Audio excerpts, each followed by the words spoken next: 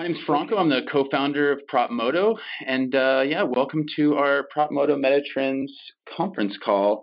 I think before we start, I'd like to give a little background for some of the readers. This is a continuation of a long conversation we've been having about data accessibility, something that's seemed to be very important with our readers. We've noticed that these articles have done very well, and so we've wanted to kind of continue the conversation. And it seems something that keeps coming up over and over again is the idea of standards. Who's going to control what form the data comes in, and why is that important? There's a lot of other industries that have some very important standards that really allow a lot of things to happen.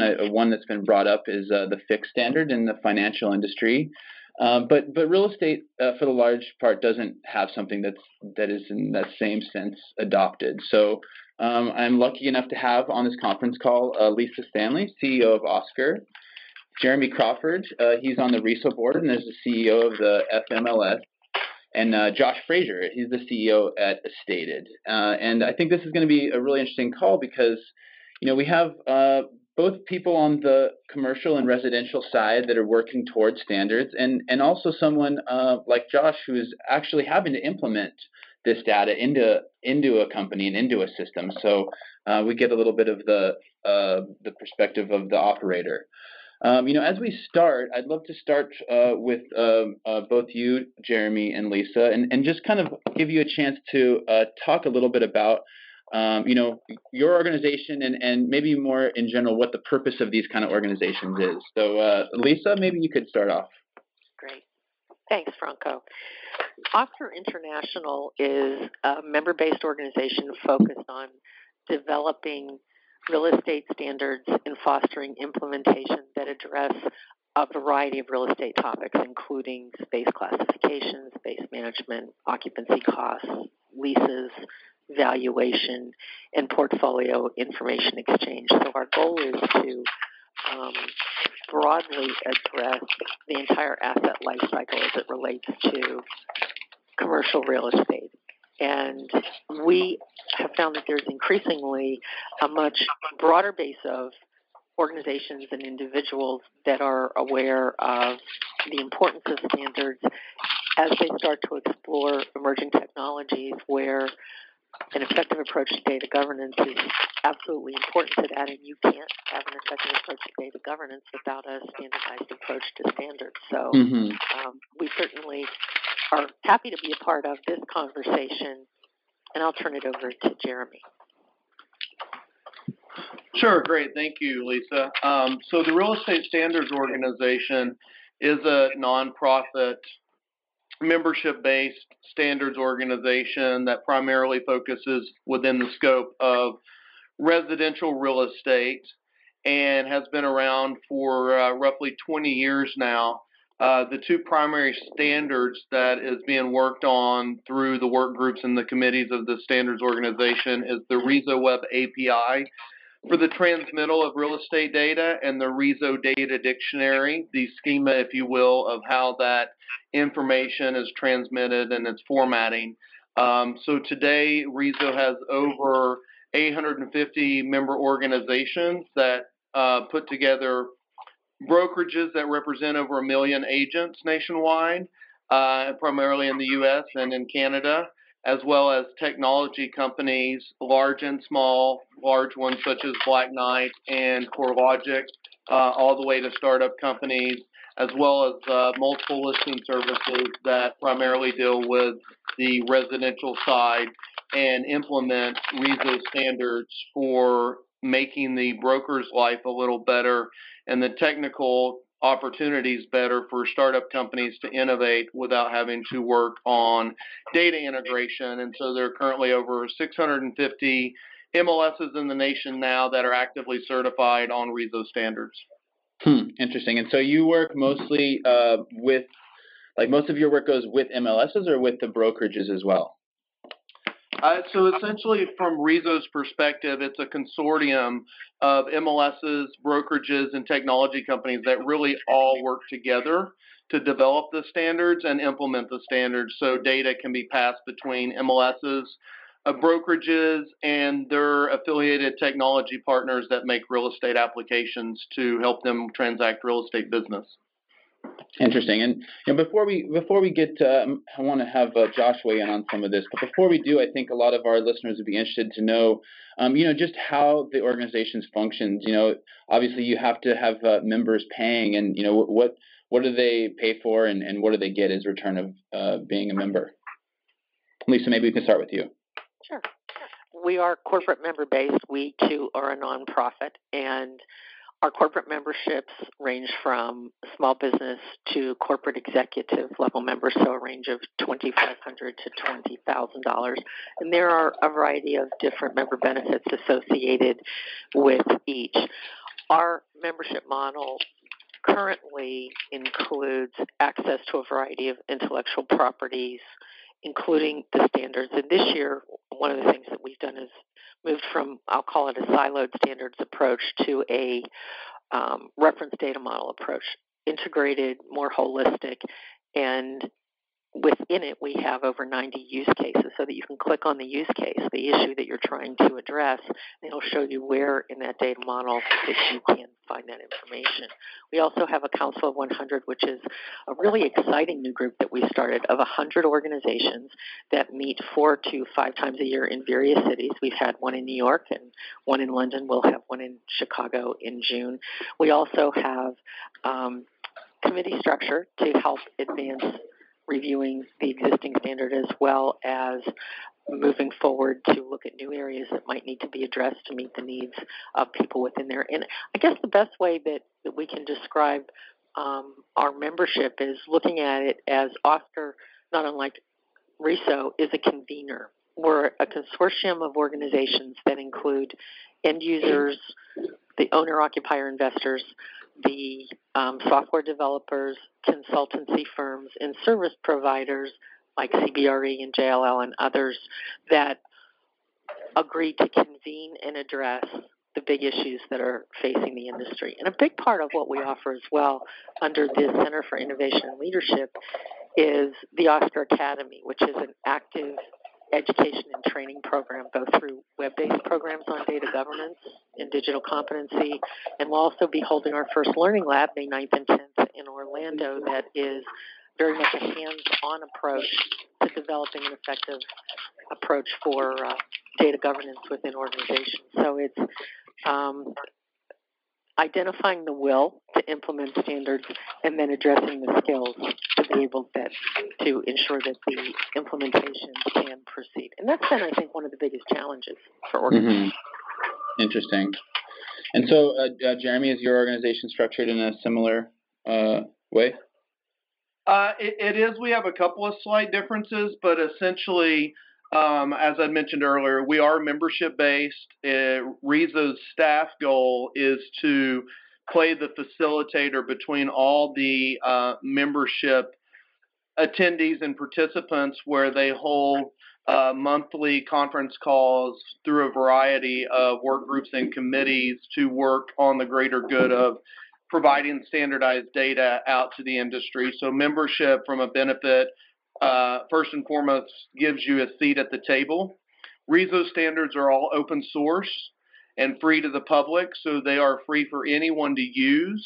However, only members can contribute to the evolution of standards so that Rezo can ensure intellectual property protection is provided on those open source standards, and it's a major member benefit to join Rezo and be able to have a seat at the table to put forth ideas and solutions to help the common good of the industry.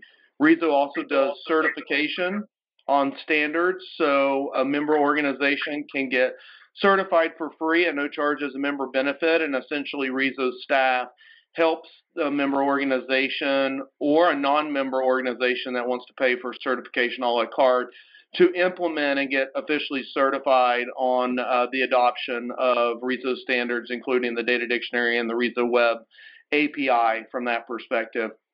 Members can participate in any committee or work group, all the way up to even being elected on the RISO board of directors as well within their qualifying class of a technology company or a brokerage or an MLS, if you will. Okay. Very interesting. Thank you for that. So yeah. Now I'd love to hear a little bit from you, Josh. For our listeners here, it's important for them to know Estated is a company that compiles particularly residential real estate data and has some API feeds that they're building. Are you part of any of these organizations? Yeah. Am I unmuted right now? Couldn't tell. No, we can hear you perfect. Okay, perfect. So we've been to 2 RISO conferences. We have quite a bit of their data dictionary implemented within our API schema as well, so that it can be congruent for our end users as well, even though we haven't traditionally worked with many MLSs. But we have been very fascinated with all like the brilliant minds that are a part of RISO. They have a lot of great companies there that have joined it, and they're definitely like becoming more mainstream and part of the conversation. So it's been a pretty good learning experience for us. None of our company initially had come from the traditional real estate industry. So it's been a really good eye opener to see the standards that they're trying to put in place. And did it do what both Lisa and Jeremy said their organizations were trying to do, which was help you bring you together with other both tech companies, but also real estate companies that are trying to get these standards into one form? At this time, we haven't had a lot of customers come through that have been aware or are a part of RISO, so it hasn't yet, but we are still fairly new to attending even the RISO conferences that happen twice a year. But I am sure that in our future, as we have a couple MLSs in the pipeline that we're in conversations with, where RISO will be the format that we end up implementing with them. And talk to me, Josh, about when, let's say you have an MLS that you're working with that is on RISO and another one that is not. What's the level of complication if they are not RISO compliant? Ultimately, for us, it doesn't make a difference. Interesting, and that's so you'd be able to implement a different standard if need be. Yep, absolutely. It just depends on how they want the data returned to them. So you're saying it's the MLSs that steer this ship, at least in the residential side. Our customers do, yeah, for us at least. And Jeremy, what's your thoughts on that? Like, what are the that's one of the interesting distinctions between commercial and residential. Is residential has these big legacy organizations like MLSs that do whatever they want. What do you think their role is in getting standards adopted? Well, the reality is that almost all of the residential MLSs are NAR owned or operated and realtor affiliated, if you will. And as such, there is an NAR MLS policy that MLSs must adopt RISO standards for the good of the industry and stay current within 1 year of standards being ratified to new versions.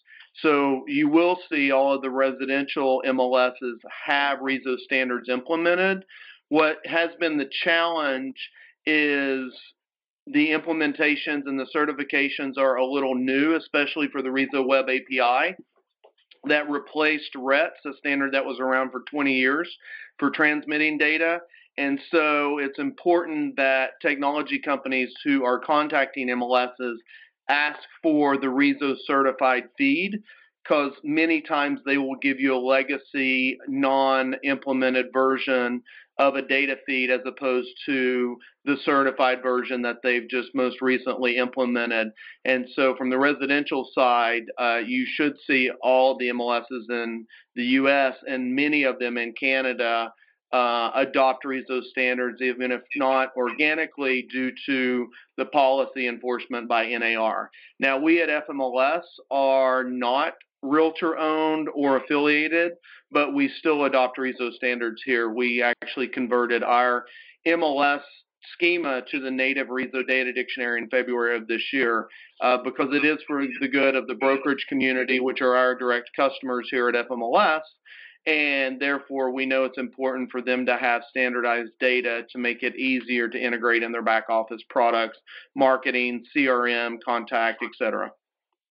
Yeah, I think that's an important thing for people to understand too, is that it's not just like you set these data standards up and they just last forever, right? They are constantly changing. So as you were saying, one of the problems is that some of these MLSs might be using an older schema. Josh, is that a problem for you when you're adopting? Do you have to look into that, like which format each of these MLSs is using? No. So we have the Rezo data dictionary available to them for like the public record data that they're going to be pulling in from us. So it honestly doesn't really matter to us how they've set up their databases at this time. So it doesn't ultimately, like, it's not on our end, if that makes sense. Yeah.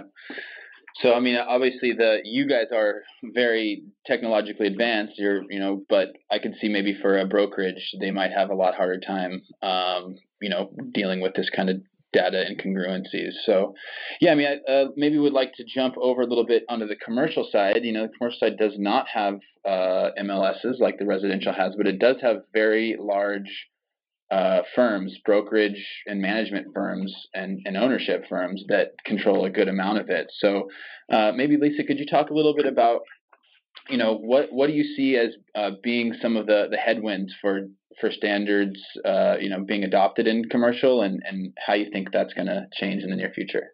Sure, Franco. So as we look at the real estate industry, particularly on the commercial side, there's an increasing need for data. Better quality data, more consistent data, more transparency as it relates to data. And that's from the brokerage side through to corporate real estate, which is the real estate that is owned and occupied by companies, and also to the investment side. So I think increasingly a convergence of need for better quality data. And it's the end users, frankly, that will really be driving the bus as it relates to demanding more consistency of data. What we've seen on, whether you want to call it the vendor side or the business partner side, has been, in some cases, a measured level of resistance to standardizing data because they like to believe that the platform or the services that they provide are the standard. And we were just talking informally before the webinar started about the term secret sauce and what that means. But the reality is the secret sauce is not the data terms and definitions, the standards, if you will, that are embedded in whatever platform it is. It's what you do with it. And I think that's really a significant point to make and a differentiator, if you will, for advocacy of implementing standards. It makes it much easier for the end user, the customer, if you will, to exchange information from vendor X and vendor Y and vendor Z, all of which provide services that the customer wants and needs, but that information isn't easily exchanged. So that term interoperability, which we got away from a few years ago because everybody thought it sounded so complicated, is increasingly being used about, I need to get my data faster. I need to be able to utilize it in a way that makes sense and doesn't require a lot of manual manipulations on my part. And that's why companies like Josh's, those data aggregators, are really, really important, because they are the middlemen oftentimes that enable organizations to take the information from multiple sources and put it together in a way that they can much more readily use. And so, Josh, let's push this back to you. I mean, if you're looking at a membership in an organization like Rezo, I mean, what would be the thing that you would want most from your membership? For us right now, it's just learning from all the brilliant minds that are a part of Rezo. We have a couple advisors that have been in the industry for a long time, and I think it was Josh Lupor, who was one of the original Redsley guys who went to Zillow for a while, who introduced us to Rezo. I don't think I've actually been to an event yet, but it was a couple of our head engineers went and they came back on fire from all of the standards that Rezo was implementing. So at this point, it was just exciting because I know that we had a handful of customers asking about the unique property identifier that Rezo's putting kind of as the standard here of being able to search homes. So, as just a technology vendor and kind of coming from a very different industry previously, the reason that we joined was just to surround ourselves with people who are kind of like leading the charge of the standardization across like the residential real estate area, and Rezo was by far none the place that we wanted to go. So it sounds like education was a really big part of this, being able to understand quickly what's been built and why, and how maybe it's going to change in the future. Would you agree with that? Yeah, absolutely. Like they are leading the charge and have most of the largest organizations that are a part of the real estate industry are a part of Rezo, aware of it, and either joining it or getting on board with them. And so Lisa and Jeremy, is that in line with what you understand your organization's offering is education? Obviously, there's the dictionary on the Rezo side, there's the education sessions on the Oscar side, but how do you look to increase your organization's ability to educate companies like Josh's? Maybe Jeremy, we could start with you. Yeah, from the Rezo perspective, so we host 2 conferences a year, and they are not money-making conferences. Excuse me, they are educational conferences in two factors. One, there are brilliant minds all around the table from large and small companies that are MLSs, brokerages, et cetera. I mean, you typically at a Rezo conference have 60 or more MLSs that are there with their data engineers and their product managers and their CIOs and CTOs. And then you have, tons of representation from large, medium, and small companies that are either brand new learning about standards in the hallway or trying to figure out what is the best solution for distributed ledger technology, or as Josh mentioned, the universal property ID standard that Rezo's created and is published there out in open source land. And so the conferences are geared towards learning, input, and reiteration of the standards and evolution. So essentially, you won't see sales pitches.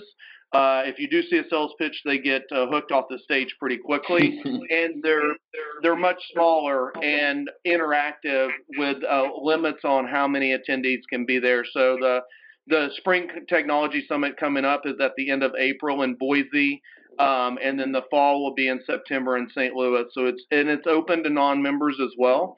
So you can participate on site as a non-member conference registration attendee as well. So it gives you an opportunity to see Rezo firsthand without having to join. Joining's pretty inexpensive for startup companies. It's only $500 for a full year of membership, and that's full access for all your employees if you're a startup company. So we've tried to not set the barrier of entry too high because it really is nonprofit, and Rezo is completely virtual to keep costs down. But I think back to Lisa's point as well is these companies are coming together for the ability to have interoperability of data between platforms. And as she mentioned, the secret sauce, no one in the world considers Bluetooth stealing anyone's secret sauce. It's a phenomenal standard that helps transmit voice, music, whatever it is. And so Rezo standards are really similar to that, is that you can have some awesome headphones invented and have secret sauce, and you're still using the Bluetooth standard. So companies, like you stated on the line now, can use Rezo standards and still implement some really cool secret sauce in their technology platforms at the same time. Yeah, I think that's a really good point. So it sounds like Rezo is mostly focused on 2 big conferences, and obviously there's other educational events throughout the year. But Lisa, tell me a little bit about how you guys, your outreach and educational programs. Sure. One of the things that we found was while there are a variety of courses out there that address building skills and data governance, there wasn't anything that was specific to the real estate industry. And real estate, frankly, is has some nuances that perhaps other industries like manufacturing or fintech or insurance may not have. So we decided to develop web-based education programs because it's a lower barrier, it's quite affordable, it enables people to participate at their own pace in building skills for data governance and for digital competency. And I expect that we'll have another program moving forward next year in terms of a series of these 1-hour webinars, but also learning labs that enable people to have hands-on case study access and actually build a project to help them better understand how they can build that framework for data governance within their organizations. And I guess that, from our perspective, is probably one of the most valuable services that OSCAR provides. And no, you don't have to be a member to participate in those, although you do get a reduced fee if you are a member. There is a lack of understanding, frankly, since a lot of organizations have been focused in large part on flat files, Excel spreadsheets that move from one desk to another week by week, month by month, quarter by quarter. And in order for organizations to be able to take advantage of these technologies that are increasingly becoming available and, frankly, more affordable, there needs to be a better understanding, a base understanding of how these pieces all fit together. So it goes back to what I mentioned earlier, the will and the skill. You can have extraordinary leaders at the top of an organization with vision, but if the skill set isn't available within the organization, they won't be able to advance as rapidly as they would otherwise. And I think that's one of the most important things. And then the Council 100, those convened meetings are smaller. As Jeremy said, we believe in small convened meetings where people can get to know each other, can share ideas. And the Council 100 approach is like 35 to 45 people in a room where they take up a discussion item that doesn't just stop at discussion at the end of the day, but that moves to action. So the topic that we're addressing right now is focusing on how to build a digital ecosystem. And it has been a lively discussion. Some really, really great thought leaders have stepped up. And the discussion is very much one where they feel comfortable that this is a safe place to share ideas, their concerns, their vision, and how to allocate the resources within organizations to move forward, which I think is a huge issue to be addressed yet. Very true. Josh, maybe we can jump to you a little bit. This idea of the secret sauce is really interesting, and I want to get your take on it. In my mind, correct me if I'm wrong, your company helps kind of parse all and put together all of the different data feeds into one kind of easy access API.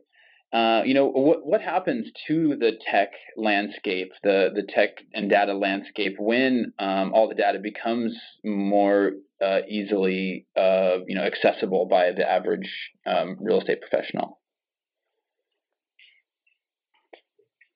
It's an interesting question.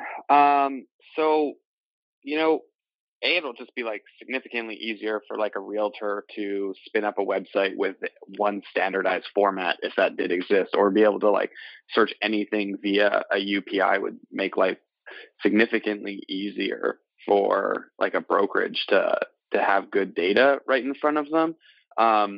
On like my side as the tech company, I can't imagine that like county records and assessors are actually going to start to have some standardized format anytime soon, just because of what we've like pulled in over the last 2 years since we started this.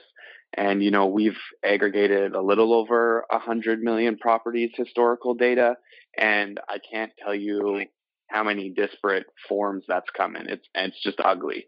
And that's kind of where our tech comes in, and that's our secret sauce, is our ability to standardize and normalize extremely disparate data sources very quickly. But yeah, for secret sauce for the end user, having standards is just, it'll be so much easier and cheaper, and everything will come from a single data feed. Oh, I can't imagine it happens in the next few years, but, people are working towards it. So, what do you guys think, Lisa and Jeremy? Give me predictions. How long? I mean, Josh has told me horror stories about working with some of these county assessors and how far behind they are. So he obviously has a lot of working knowledge on this. But how long do you think until we do have a standard that starts at the county level, or do we ever get it to be like that? Maybe Jeremy. I don't think you ever get there. Unfortunately, there are over 3,200 assessors' offices in the U.S. alone, and it's interesting that I can be in California, and the Santa Clara assessor's office can record a deed, and it be electronically available to Josh's company to aggregate within 72 hours. Then you can go over the hill to Santa Cruz, and there's a filing cabinet that could be 3 to 4 weeks out of date. As I sit here in Georgia, we actually can take up to 6 months to see a recorded deed actually recorded in electronic fashion and be able to aggregate that. And so it's a major challenge, and these governmental entities just don't have the funding or the wherewithal in some of these very rural, small county areas to be able to move. I mean, they are not even doing FTP. They are still doing fax machines as their primary method of transmittal and haven't even gotten to FTP yet for some of them. Others do have APIs or FTP available, but you have companies like Josh's and CoreLogic and Black Knight that they literally get faxed copies of deeds, and they have to hand key enter that information to then to be able to electronically provide it out to real estate brokers and agents and platforms that are out there. And so I think you're not going to see much in that space. I think where there is hope is if blockchain technologies get more traction with deed recording and the chain of custody of property, then that distributed ledger technology space is an area where we could see some traction being implemented. The good news is U.S. is much further ahead than Canada. The tax records in Canada are probably 10 years behind where U.S. is today in some of those areas. So we're not as archaic as our neighbors to the north of us. So, Josh, what's your thought on the distributed ledger technology? Is that something that you see being implemented, or you guys are looking at in any way?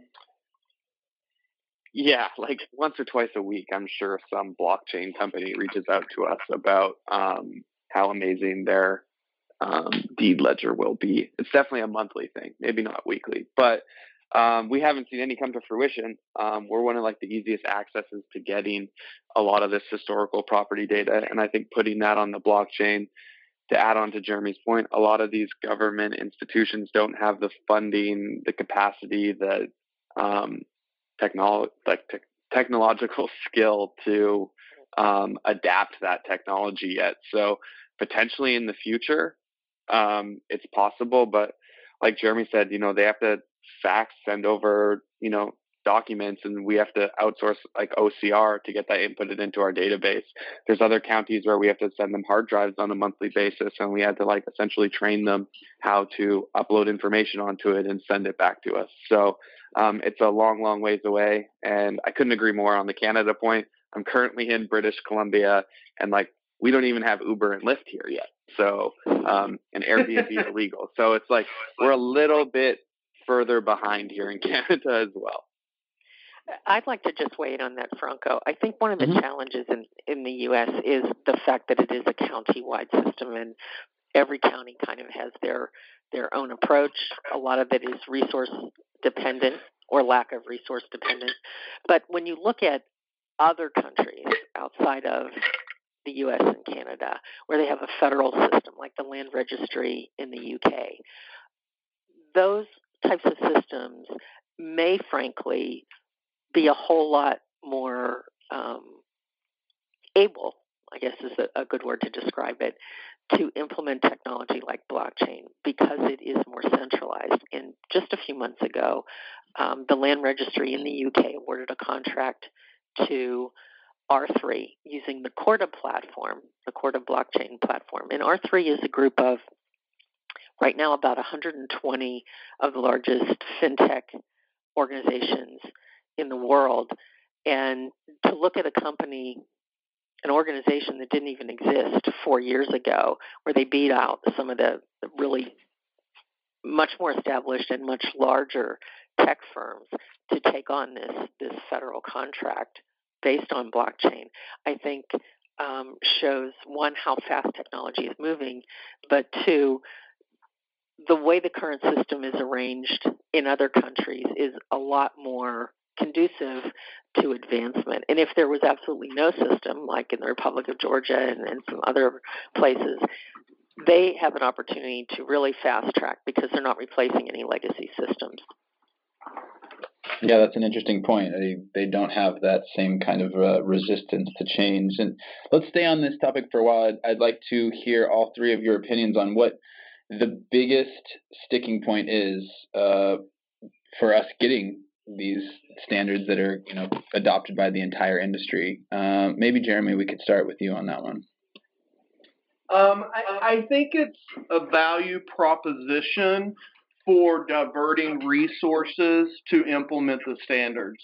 And I think that's what we see in the brokerage community more so than anyone else, is they have to be convinced it will give them benefits. And Rezo's done a lot of case studies the past 2 years, and they're doing more on implementing Rezo standards. So I think it's a matter of a grassroots effort campaign to convince brokerages and their affiliated technology partners to implement the standards, because what we find at Rezo, and it's tried and true through the case studies, is once they rip the Band-Aid off and implement the standards, then they build upon successes left and right, and they see even more so than what they thought they would get. But there are so many priorities within a business today, within a brokerage community, that implementing Rezo standards is not the first thing a broker thinks of when they wake up in the morning, and it's a grassroots effort to convince them to do that, and they're the ones that drive the commerce factor in the industry. All right, Josh, what about you? What do you think are the main forces keeping us from having more developed standards in real estate? Completely agree with what Jeremy mentioned, that the value proposition to the brokerages and whoever's adopting the technology is the number one thing that you have to be able to get across. Like you said, it's not the number one priority on a lot of people's plates at this time. And as it becomes more mainstream and you see more and more, like you said, case studies and successes with it, or just like simplicity, the simpler it is to implement as well is very important. But at this point, it's just having everyone understand what the value of this is for the industry as a whole, and trying to show them that it will make their businesses better and they'll be able to add more value to their customers as well in the long run is where I see it. But we still have quite a few years before you get, full adoption. Mm-hmm. All right, Lisa, I know that the commercial is a different landscape. What's your opinion about the commercial side? What's some of the things, or the main thing that's keeping standard adoption from happening? Part of it is doing things the way they've always done them, being comfortable with spreadsheets, perhaps looking at what the investment in the infrastructure is as being something, as Josh had said, it is a value proposition. So you're going to have to allocate resources to build these standardized systems, whether you're replacing legacy systems, building new ones, changing vendors. Those all have a hard cost, certainly. And also the vision at the top. I don't think we can underestimate the tone at the top of the organization for support of taking this approach. And at the end of the day, no matter how complicated we try to make the conversation, it's about addressing the issues around data that lead to better outcomes. Better outcomes can mean a variety of different things. It can be on the brokerage side, closing more transactions. It can be on the investment side, deciding whether you want to keep a property or portfolio of properties, or do you want to divest. It's about getting the right information to the right people at the right time. And that, I guess, in a nutshell, is really, from a commercial perspective, and frankly from a residential perspective as well, is what's in it for me, Why does that person need to care? Why should they care? And how is this going to improve the way they do their job and the performance of an asset? So that as you're looking at all of this information, I think increasingly it's a continuum of data from the brokerage side through to the corporate real estate side to the investment side. And there's much more in common, I think, as we start moving forward in this data standards conversation than what a lot of people in the real estate industry might have thought was the case just a couple of years ago. And I think that convergence of consensus, maybe is a good way to describe it, is really, really important, because the more people who decide that they're going to implement this standardized data approach, the more it becomes the standard, so that you can have a higher comfort level with the data that you're getting surrounding a particular property, regardless of the source, if it has been standardized. And that's a pivotal point. Interesting. All right. Well, I think there's a lot of interesting stuff been said, and I think maybe right before we wrap it up, I'd like to hear some predictions from all three of you. Maybe if you could give me a quick prediction on what you see happening in the next 5 years. What will be the big changes to how the real estate industry deals with data? Lisa, let's stay with you. You can give me one on the commercial side. I think consolidation of vendors is going to occur as more and more consistency in implementation of standards happens. I think data aggregation and integration will become much more a part of the normal routine in the real estate industry.